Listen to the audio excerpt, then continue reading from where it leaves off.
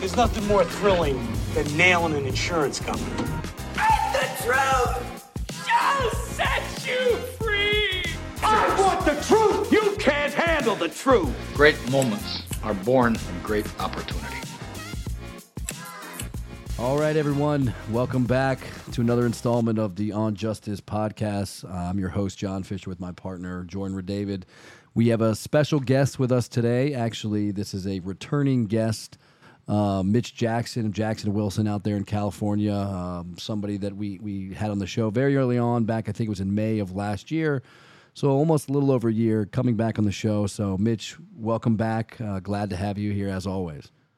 John and Jordan, it's good to be back. Yeah, time flies when you're having fun, right? Congratulations, by the way, on all the success your firm's having on behalf of your clients. I think that's amazing. Well done. Thank you. I appreciate it. So listen, it's been, you know, you came on last time. We talked about Web 3.0, virtual reality, the law, the Metaverse, and we've kind of seen, I mean, an explosion, you know, obviously relatively later, but in the last year in terms of AI involvement in the law, some good, some bad with the law. And we'll talk about, you know, some of the lawyers that, you know, get the fake citations. But, you know, we're seeing this progression. And I think, you know, as it integrates with the law, you know, I think everybody's talking about it. I mean, that's, you've kind of seen that happen, haven't you, Mitch, in your practice?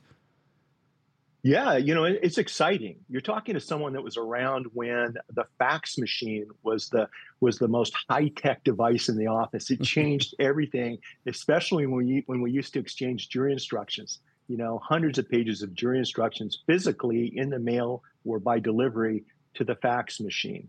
Fast forward to today, AI is changing everything. I mean, just like, in my opinion, Web3 and the Metaverse, this is an exciting time. And I think the lawyers that embrace AI, the businesses, the professionals that utilize AI technology correctly are the ones that are positioning themselves for success moving forward.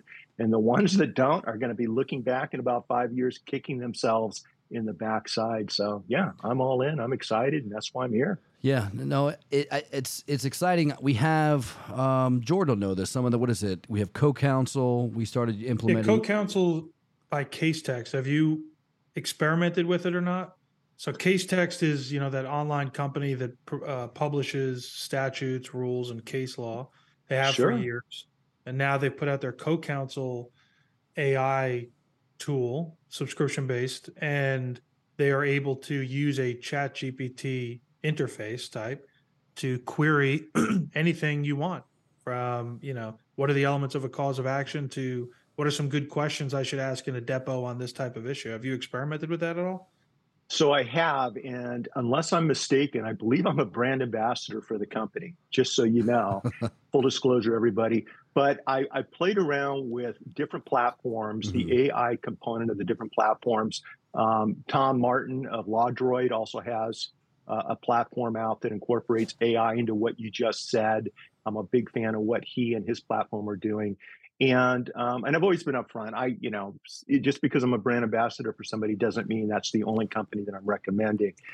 What's interesting, and what I've noticed, and I'm sure you guys will agree, is while AI is saving us a lot of time with either doing research, with generating new ideas when it comes to jury selection, which is what I've been using it for, and we can talk about that if you want.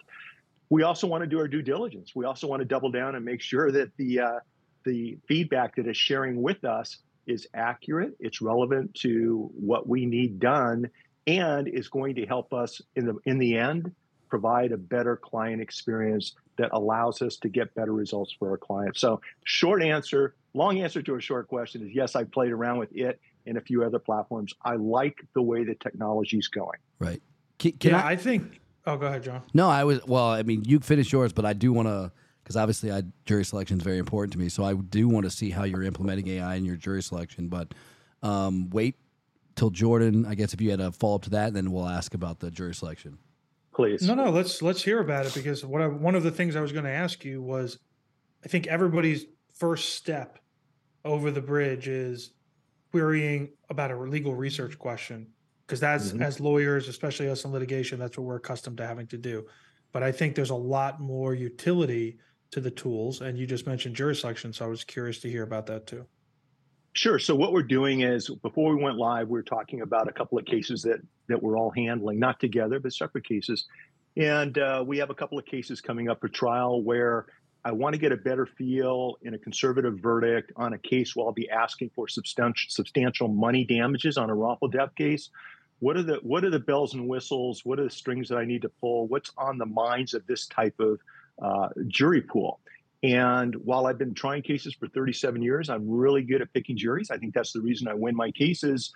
What I wanted to do is leverage GPT-4, Chat GPT, and the paid version is GPT-4, to try to get questions that I need to be incorporating into my voir dire, into my jury selection. And so we're training the system to be an expert when it comes to human factors, psychology, sociology, when it comes to being an expert trial lawyer, graduating from a top university.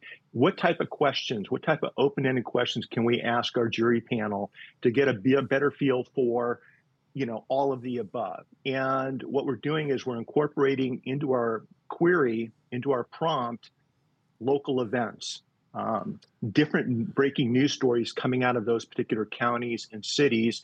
And it's coming up with some really interesting open-ended questions that, frankly, I hadn't thought about, to really allow the jurors to tell me more about themselves, which indirectly shares with me the value, the factors, the issues I need to focus on when it comes time to introducing monetary evidence of monetary damages, and fast forward to my closing argument, what I need to focus on to maximize and empower this particular jury to award the damages that my client's entitled to under the law.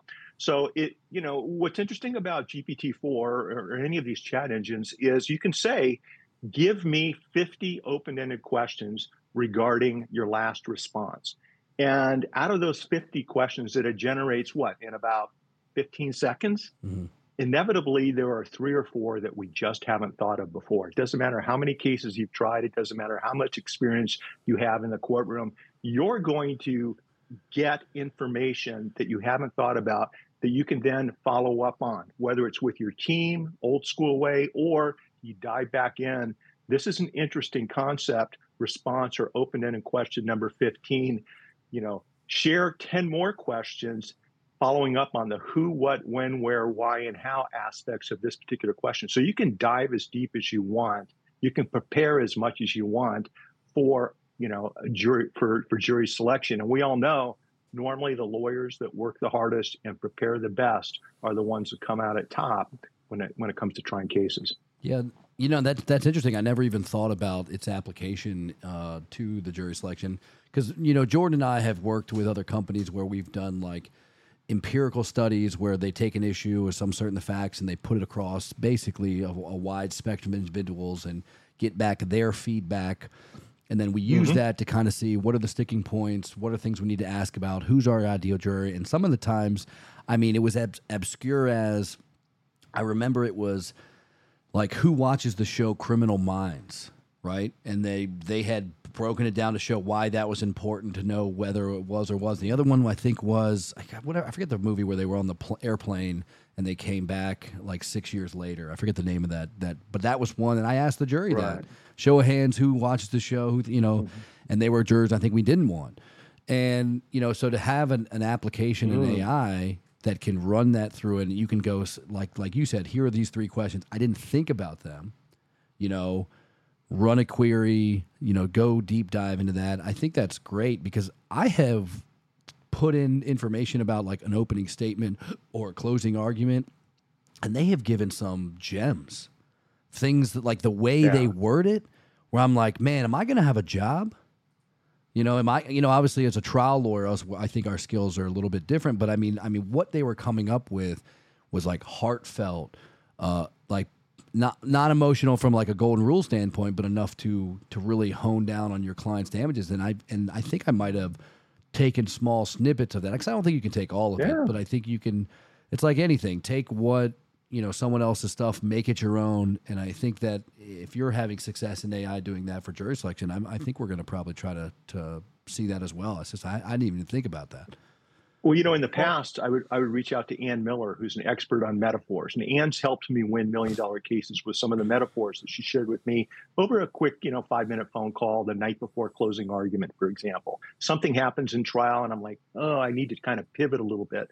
I'll tell you right now, with this type of technology, with the prompts, we can go back in, and once you get that answer or response that I've already described, you can then come back and say, listen, rewrite an approach to addressing this issue with the jury and incorporate into each open-ended question a different metaphor, a different story component. And then what it does is it gives you some different ways of asking an open-ended question while incorporating an empowering metaphor into the question. So whether the juror understands it or not, you're conditioning them throughout jury selection, opening statement, during the course of the trial and through closing argument. You're actually conditioning them and empowering them and giving them memorable metaphors to share back during jury deliberations that they can repeat in front of everyone else to help remind everybody what the real issues are, what the real goal is, what the purpose of being a juror is, and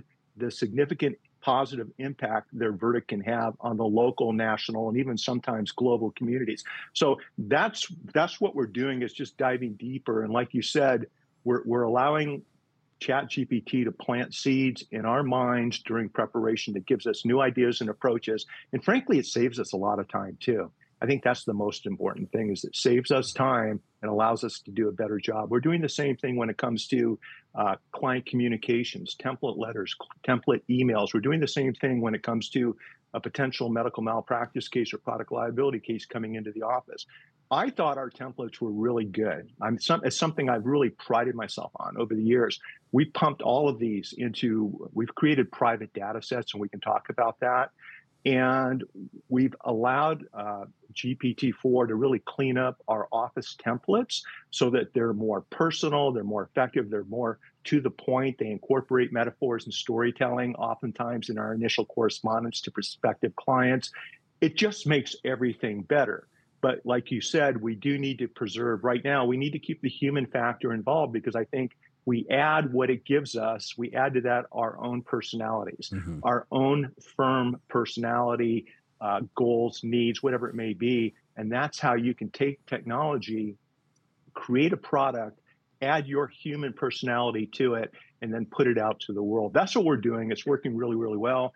But people need to be careful when they're doing legal research, because with the last couple of U.S. Supreme Court case decisions, I actually took the, 80 or 90 page opinion. I fed it into one of our GPT-4 data sets, asked it to summarize it and analyze it. And it often, 2 out of 3 times, it got the final outcome, the final conclusion wrong. So, while its analysis was spot on, its conclusion was different than what the U.S. Supreme Court ruled. So we still have a ways to go when it comes to research.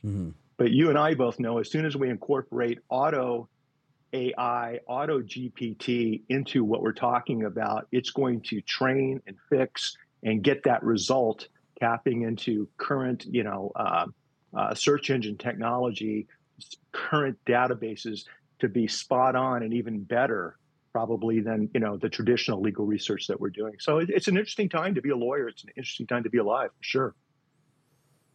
You mentioned something. I'm gonna keep my answer shorter. I'm sorry. No, it's good. No, you're the guest of honor, man. People want to hear from you. You have the wealth of knowledge. I mean, I'm here to learn as well, so it's always good to hear. So, you brought up private data sets, which is an interesting wrinkle, although it should be on the forefront of everyone's mind if you're in the legal industry and trying to use these tools. So, in Atlanta, we share office space with someone who's been doing it far longer than we have. He's very interested in exploring these new tools. But he has his reservations. For example, the most common question I field from him is some version of, well, when I'm putting in a query, what if I want to include some privileged information to get some flavor of this, right? And he can't if it's the open chat GPT-4, because that whole system is kind of built on user inputs and everybody's building one big collective library, versus my understanding from the terms and conditions of Case Tech's co-counsel, that is a private universe, so to speak, of data. I mean, the case law they put in there for you, the statutes they put in there, but anything else you're putting in an input stays within your bubble of a firm, and so it's protecting the work product and attorney-client privilege. But can you talk a little bit more about some of the use cases for private data sets and how you go about doing that? Yeah, Jordan, I'm glad you brought that up because we want to be careful pursuant to state bar rules, but pursuant to attorney-client privilege, attorney work product issues, what you put into these systems. Some are more secure than others. Even GPT-4 has an opt-out, more secure option that you can select, but you have to actually go into the settings and select it. We're very careful about what we put into the systems. So I'm glad you brought that up. Now, having said that, oftentimes you can put a hypothetical fact pattern or legal issue into these databases to get the responses that we're talking about. With respect to the private data sets, what we're doing is we've trained, for example, GPT-4 by uploading public deposition transcripts, uploading law in motion points and authorities, by uploading the arguments of opposing counsel into a particular data set. And when you create a data set in GPT-4, there's actually a unique URL that you can copy and save. You can bookmark it to your favorites. So when you click that link, it takes you to that particular data set. Depending on the prompts and what you put in there, you can limit your searches to, for example, we'll label it master, the master data set, the contents within the data set, so that it only delivers a response based upon what's in that particular data set. That's one way of doing it. And we're doing that with a particular case, a particular element of a case. We're doing that with I'll show you real quick, just to give you an idea. I think I mentioned to you, I'm in the process of transitioning into private mediation. I'm really excited about that. I've been knocking heads and dropping gloves for 37 years. I love trying cases, but it's time at this point in my life to kind of take things sideways to a different direction. And so what I did is I've been mediating cases since 1991. This is a direct answer to your question, but I'm transitioning full time. The firm's still running full speed. Other lawyers will be handling the cases. I'll be mediating cases. But here's what we did. We took a product, and I can't think of the name of the product. I'll email you after today's show, and I'll share the link with you. And what we did is we took all of our mediation blog posts and articles and internal research papers, and we created a data set just on mediation. I then wrote this book, The Mediator's Handbook, Turning Conflict into Collaboration. And it's basically a blueprint for how I'm going to be and am mediating cases, but also to help other mediators kind of move forward into today's Web3 world. There's a lot of new issues that mediators don't take into consideration. And we took the contents of this book and we also uploaded it into the same mediation data set. And so what happens is when somebody goes to this particular search chatbot and they have a mediation or negotiation question, and by the way, we also imported literally 30 articles on negotiation. If they have a question, they can go into the chatbot and they can ask a mediation or negotiation question. Everything from what is mediation to what are some of the best approaches to maximizing the outcome in my favor during a mediation, or they can copy and paste a negotiation issue and ask the AI for different approaches to move forward during an impasse. And it's a 24/7 free chatbot. We made it public. It could have been private, just internally with the firm, but it allows lawyers to take existing data content and create private or public chatbots, either for internal use, maybe it's for internal research, or external marketing and branding. And I put this public chatbot on the front page of my mediation site at mitchjackson.com. So consumers can go in, it's about halfway down the page, and they can type in their mediation and negotiation questions. And literally, it's every single issue you can think of, the response can be found within that particular chatbot. Also, for marketing and branding purposes, and everyone here can do this, we put in our contact information. We put in the types of mediations that we want to focus on. So if someone types in, can you help me find a mediator in the state of California? Or who in the United States can mediate Web3, blockchain, and smart contract cases? Or which mediator in Orange County, California has a lot of experience with catastrophic injury and personal injury cases, both on the plaintiff and defense side?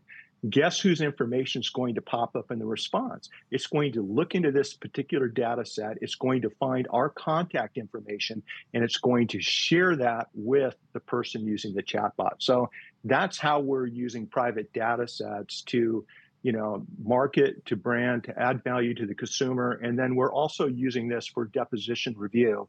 We're putting hundreds and hundreds of pages of public depositions into private chatbots, and we're using that as a search feature, and it's working really, really well.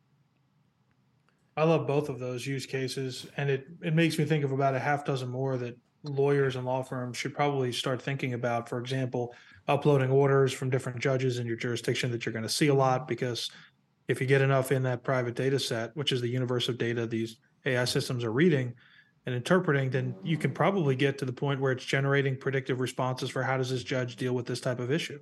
Even a modest one like a motion to continue trial, or flip side of that coin is uploading briefs and motions or responses to motions filed by particular law firms, right? I think lawyers might be a little niche, but I think the system could do it. But to say, hey, we have this issue going up against this law firm, what's their what's their position most likely to be? Ultimately, all of the filings in Florida and Georgia, at least, are public record. I'd assume it's the same in California, save for a few exceptions. So it's all out there. And I think the big dogs are going to eat this up eventually, the Thomson Reuters world and West. But for now, there's still that opportunity for smaller businesses, law firms in particular, to build these data sets themselves, create that utility. And what you said earlier, it's not going to tell you a definitive answer that you can just say, this is it, I don't need to second guess it. But it's going to brainstorm a lot quicker and a lot more accurately than we are going to do alone. And I think that's a really remarkable tool. I'm not a brand ambassador.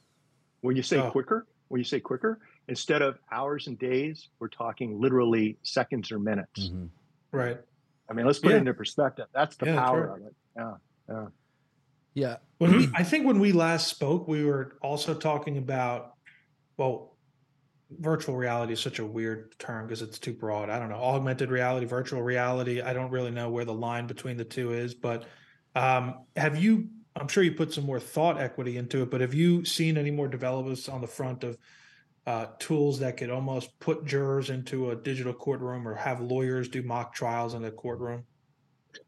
Well, with the new headsets, with the new technology, with the different ways the files are being created so that anybody can access these virtual spaces. I'll use the M word, the metaverse, for example.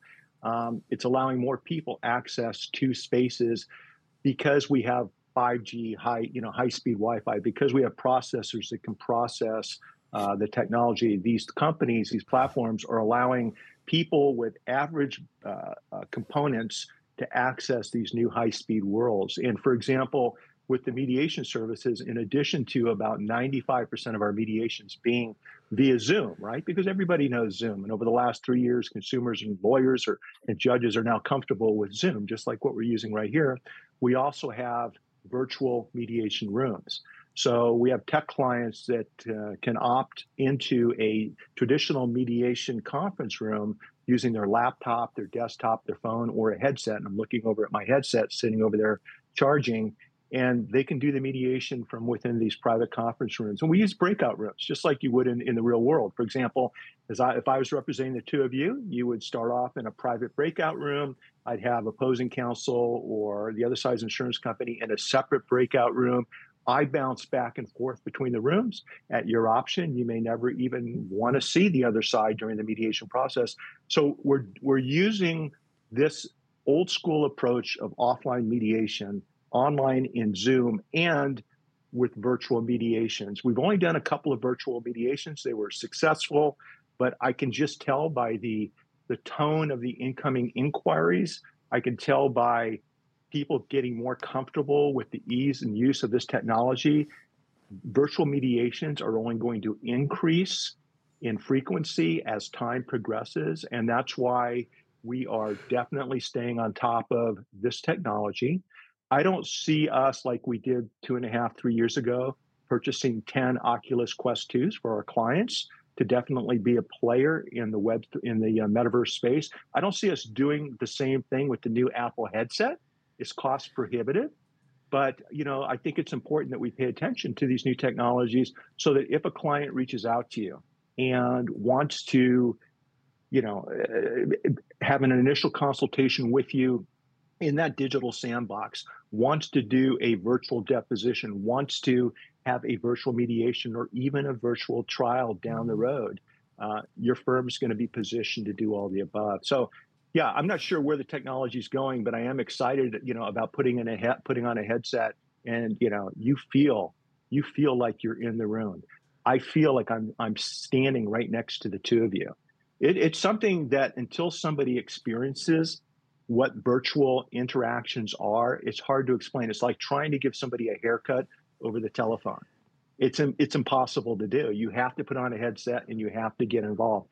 And I think from our clients, our tech clients, the money they're spending on these spaces, the money they're spending on Web3 and blockchain, smart contracts, NFTs, from a business standpoint, not artwork, that's the future. That's where everyone's going. And you just don't hear about as many people talking about it because it's not the most popular topic right now. But I think that's where the money's being spent because AI brings it all together. See, AI is going to be what everyone sees right now. AI is something that we can all bring into our current businesses, our practices. It's also going to make Web3 technology and virtual reality technology easier for all of us to use. It's all going to come together probably in the next 3 to 5 years.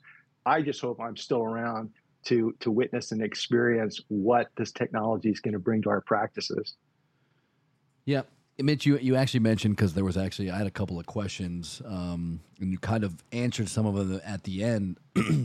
We've seen, you talked about the Apple headset. I mean, I think it's the Vision Pro that Apple and Meta is really making these headsets for working professionals. I mean, you say it's cost prohibitive, and I know you talked about last time of giving the Oculus to your clients, but I mean, is that something that you envision maybe is what's going to help really push Web 3.0 to the workforce by companies like Apple getting involved? Because, look, Apple's been a kind of a trendsetter. Remember when they removed the telephone jack from the iPhone, where you could plug in for the headphones, right? And so what did it do? It created an environment where they had to have better Bluetooth technology if you wanted to be a part of the Apple iPhone market.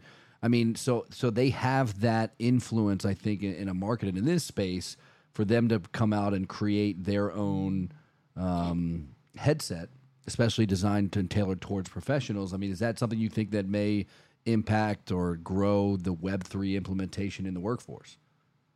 I do. I watched a show with Peter Diamandis, who's a Harvard, Stanford trained doctor, scientist, brilliant mind. And he was talking about, back in the day, in one of these little babies in an iPhone, we had about $900,000 to $1 million worth of technology value, all placed eventually into this device. That's how much this technology cost before the iPhone came along and development progressed.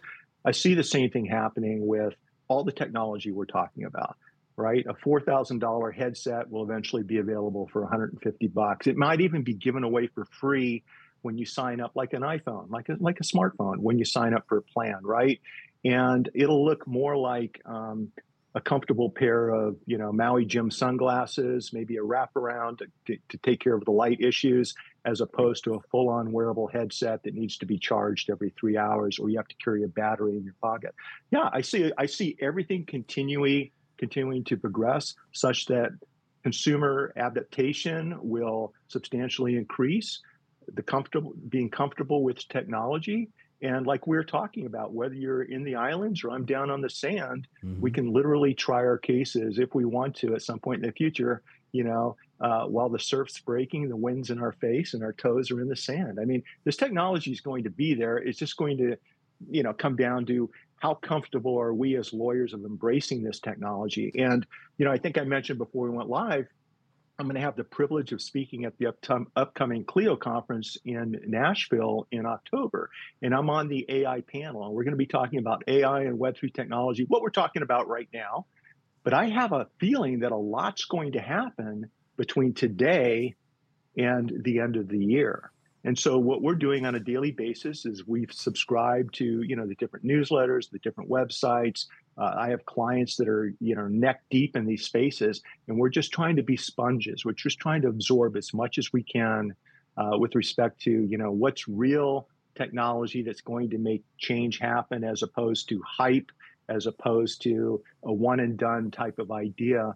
And we certainly haven't figured it out, but I will tell you that what we're talking about today is real. It's moving forward, and I'm excited to be a very small part of the whole process.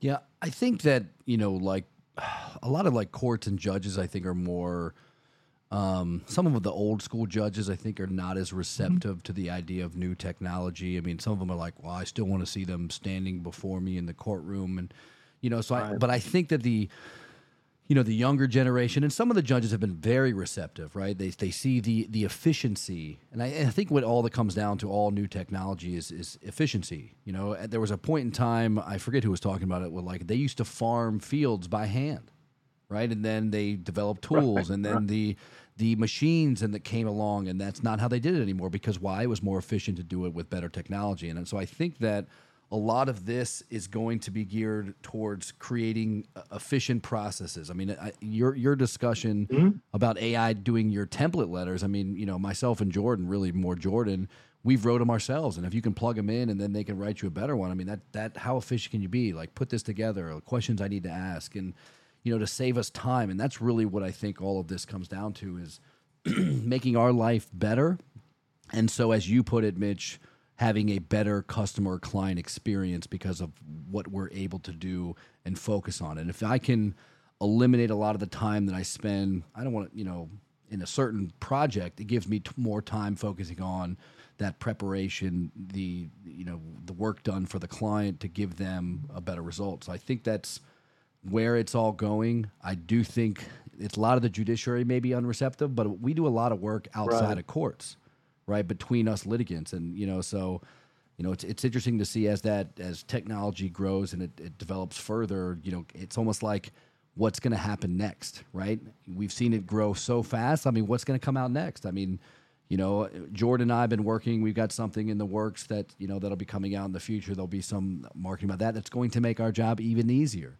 So it's really, yeah, we can't. All right, we heard it here, everyone. We heard. Should I cross-examine you right now? Or No. All we can say is that one of the largest companies in the information space developed a tool that they did not see an application for in our industry. It pertains to reading and interpreting medical records, and we are the first law firm in the country that they're giving access to that technology. So we just need to iron out some wrinkles, and then we're going to do a whole big press campaign about it. See, I love the fact you guys are giving yourselves permission to try out this new stuff, to take time, to spend energy, and to see if something works. And that's what this is all about. So before we went live, I was showing you guys this little picture up here. It was a 1994 case. It's before technology was being used in the courtroom, right? And about 2 years after this case, well, probably about 5 years after that case, I was setting up, getting ready to do an opening statement. And it was the morning break, and I had a laptop, and it wasn't PowerPoint, but it was something like PowerPoint. And I was getting ready to use all of that to complement my opening. And the judge and I were the only ones in the courtroom. I'm setting it up, and he goes, "Mr. Jackson, what is that on your desk?" "Well, it's a laptop, Your Honor. I'll be using it." "You're not using that in my courtroom." To your point, John, you're not using that in my courtroom. What is this, right? What is this magical thing? Fast forward to today, from when that case happened to that experience I just described. If you walk into a courtroom today and there's not massive technology taking place, especially in the big cases, it's like there's something wrong. It's probably malpractice. We're probably trying a case, below the standard of care. Same thing's going to happen with all the technology we're talking about right now. It may be 5 or 10 years out, but there's going to come a point in time where there's going to be, some poor lawyer on cross-examination at the receiving end of a legal malpractice case being asked questions like, did you use AI to double check your work, to do your research, to help you prepare for your deposition, to help you prepare your opening statement? At some point in time, I see this happening. And if you're not complying with that standard of care, it may come back to bite you in the butt. Now, having said that, that's way down the road. Right. Having said that, I don't know about you guys, but I had a lot of judges trying to get me to try cases over Zoom during COVID. And that's not the way I roll. Okay. I need to be in the courtroom. I need to look at the body language. I need for them to see me and how I act and how I move. And all of these things just don't happen over Zoom using today's technology. So we respectfully decline the opportunity to try big cases over Zoom. But 10 years from now, maybe it'll be the norm. 20 years from now, maybe virtual headsets in the metaverse, virtual realities might be the norm. I don't know. But it sure is convenient. Well, I think you do know. You just don't know when. I think you don't know when, right?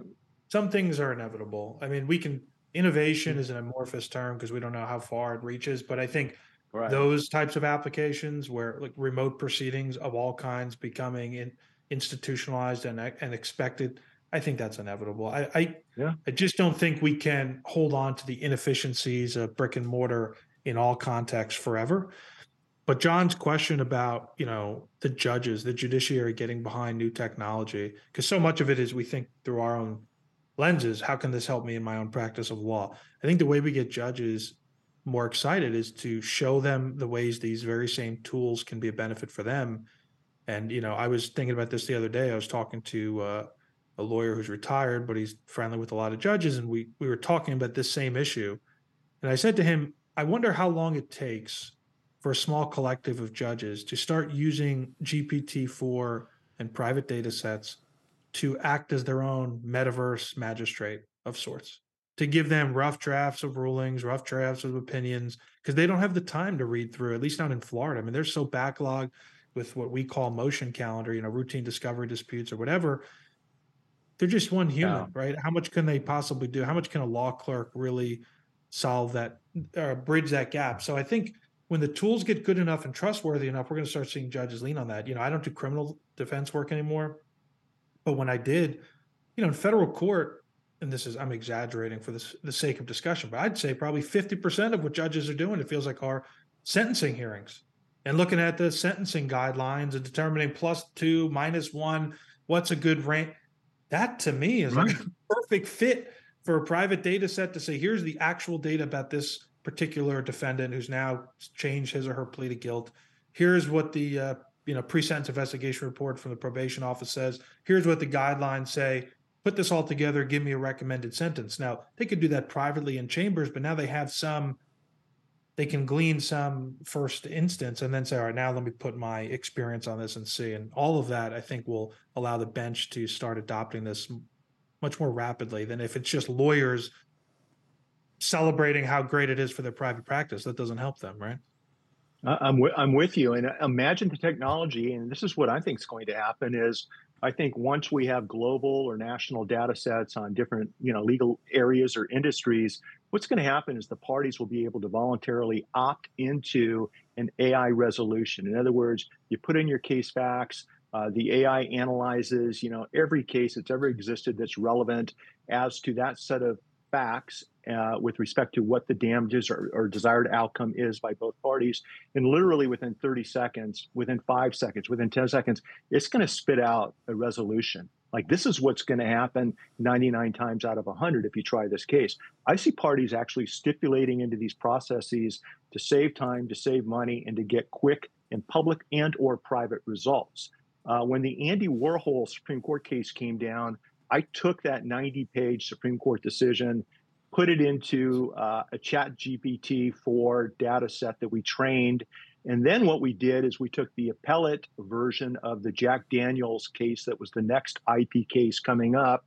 We took that appellate transcript, we put it in, and we asked GPT-4, based upon the court's rationale in the Andy Warhol case, based upon the legal theories, based upon the justices' prior decisions, what do you think? I'm paraphrasing, but what do you think is going to happen with Jack Daniels case?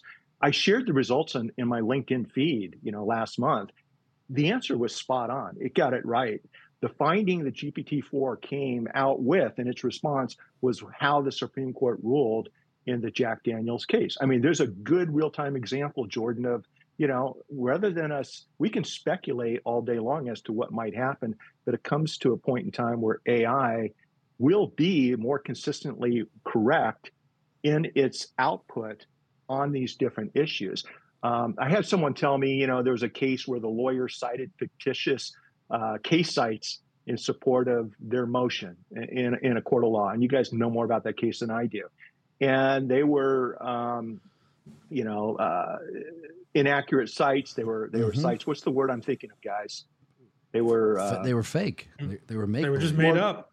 But there's a term that everyone's using in the AI world, not hypothetical.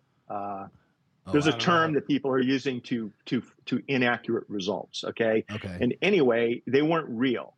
I had that happen. Okay. I shared this a couple of weeks ago. So it's been about a month ago. I'm standing in open court, opposing counsel in good faith was citing bad law to the court during oral argument. One of the cases he cited had been overruled. It wasn't even a valid case anymore. And it was wrong. And we won that law in motion hearing. That lawyer is probably more focused on going out and playing 18 holes of golf, the next day than he or she or they are in getting better and improving their research capabilities at their law firm. Because I've seen them make the same mistakes more than once. AI instead will continue to improve and continue to get better. And it's not worrying about its tee-off time. It's worrying about delivering better, more high quality and accurate results. Those are the two paths. That's why I'm a firm believer that AI in the legal profession is simply going to complement everything we're doing and make us better lawyers, more efficient lawyers, and it's going to create new opportunities. Mm-hmm. It's going to allow us new opportunities to help either more clients in new and different ways or to help our existing clientele in better ways. And so I'm all in on it. Yeah, and I don't know if this is the term, Mitch, because we've got Justin here who can look stuff up pretty quick, but there's like machine learning bias or algorithm bias that tends, or they give you like a false negative. That's what they're kind of, some of the terms they throw around. It's like an AI bias where it's a phenomenon that occurs where the AI system, based upon the way it's done, still does something incorrectly or has erroneous assumptions. So that in the machine learning process. So that's kind of. I prefer the phrase bullshit. We don't have to reinvent what we already know. It's coming up with fake results. But I'm excited every time we talk, Mitch. I'm left with a renewed sense of optimism about all the potential benefits, because when I speak to people like you, I gather from you, and I'm excited to hear how the Clio conference goes. Maybe I'll see you up there. That'd be great. Yeah, definitely make it. Yeah, I'm excited because people like you are not just eager to try new technology, but you deeply appreciate the risks involved with it, and you're trying to sprint, but you recognize it's a marathon, so you're pacing yourself, still trying to be the pace setter, but also not getting too far ahead of yourself, too far ahead of your skis, where you can fall and cause havoc. So I think that's the responsible way to go about it. We're trying to do the same thing here at our firm, and I think for any listener out there, if this is even just like you've been hearing things, or maybe you see things on LinkedIn, please give Mitch a follow on all of his social channels. You're a wealth of knowledge and you're really current. So thank you. No better person to follow in the space than you. Thank you for joining us today. I appreciate it. Jordan, thank you. John, thank you. Really appreciate being here, guys. And once again, success on all the good things you're doing for your clients in the local community, man. Amazing job. I'm impressed. Thanks, Mitch. We work hard and hopefully that, we can implement more of this technology to even do a better job, So I appreciate it. Like Jordan said, always great to have you on. Your energy and wealth and knowledge is great. And so we deeply appreciate it. Thanks, guys. Appreciate it. Thanks, everybody. Take care. Right. See you, everyone. All right.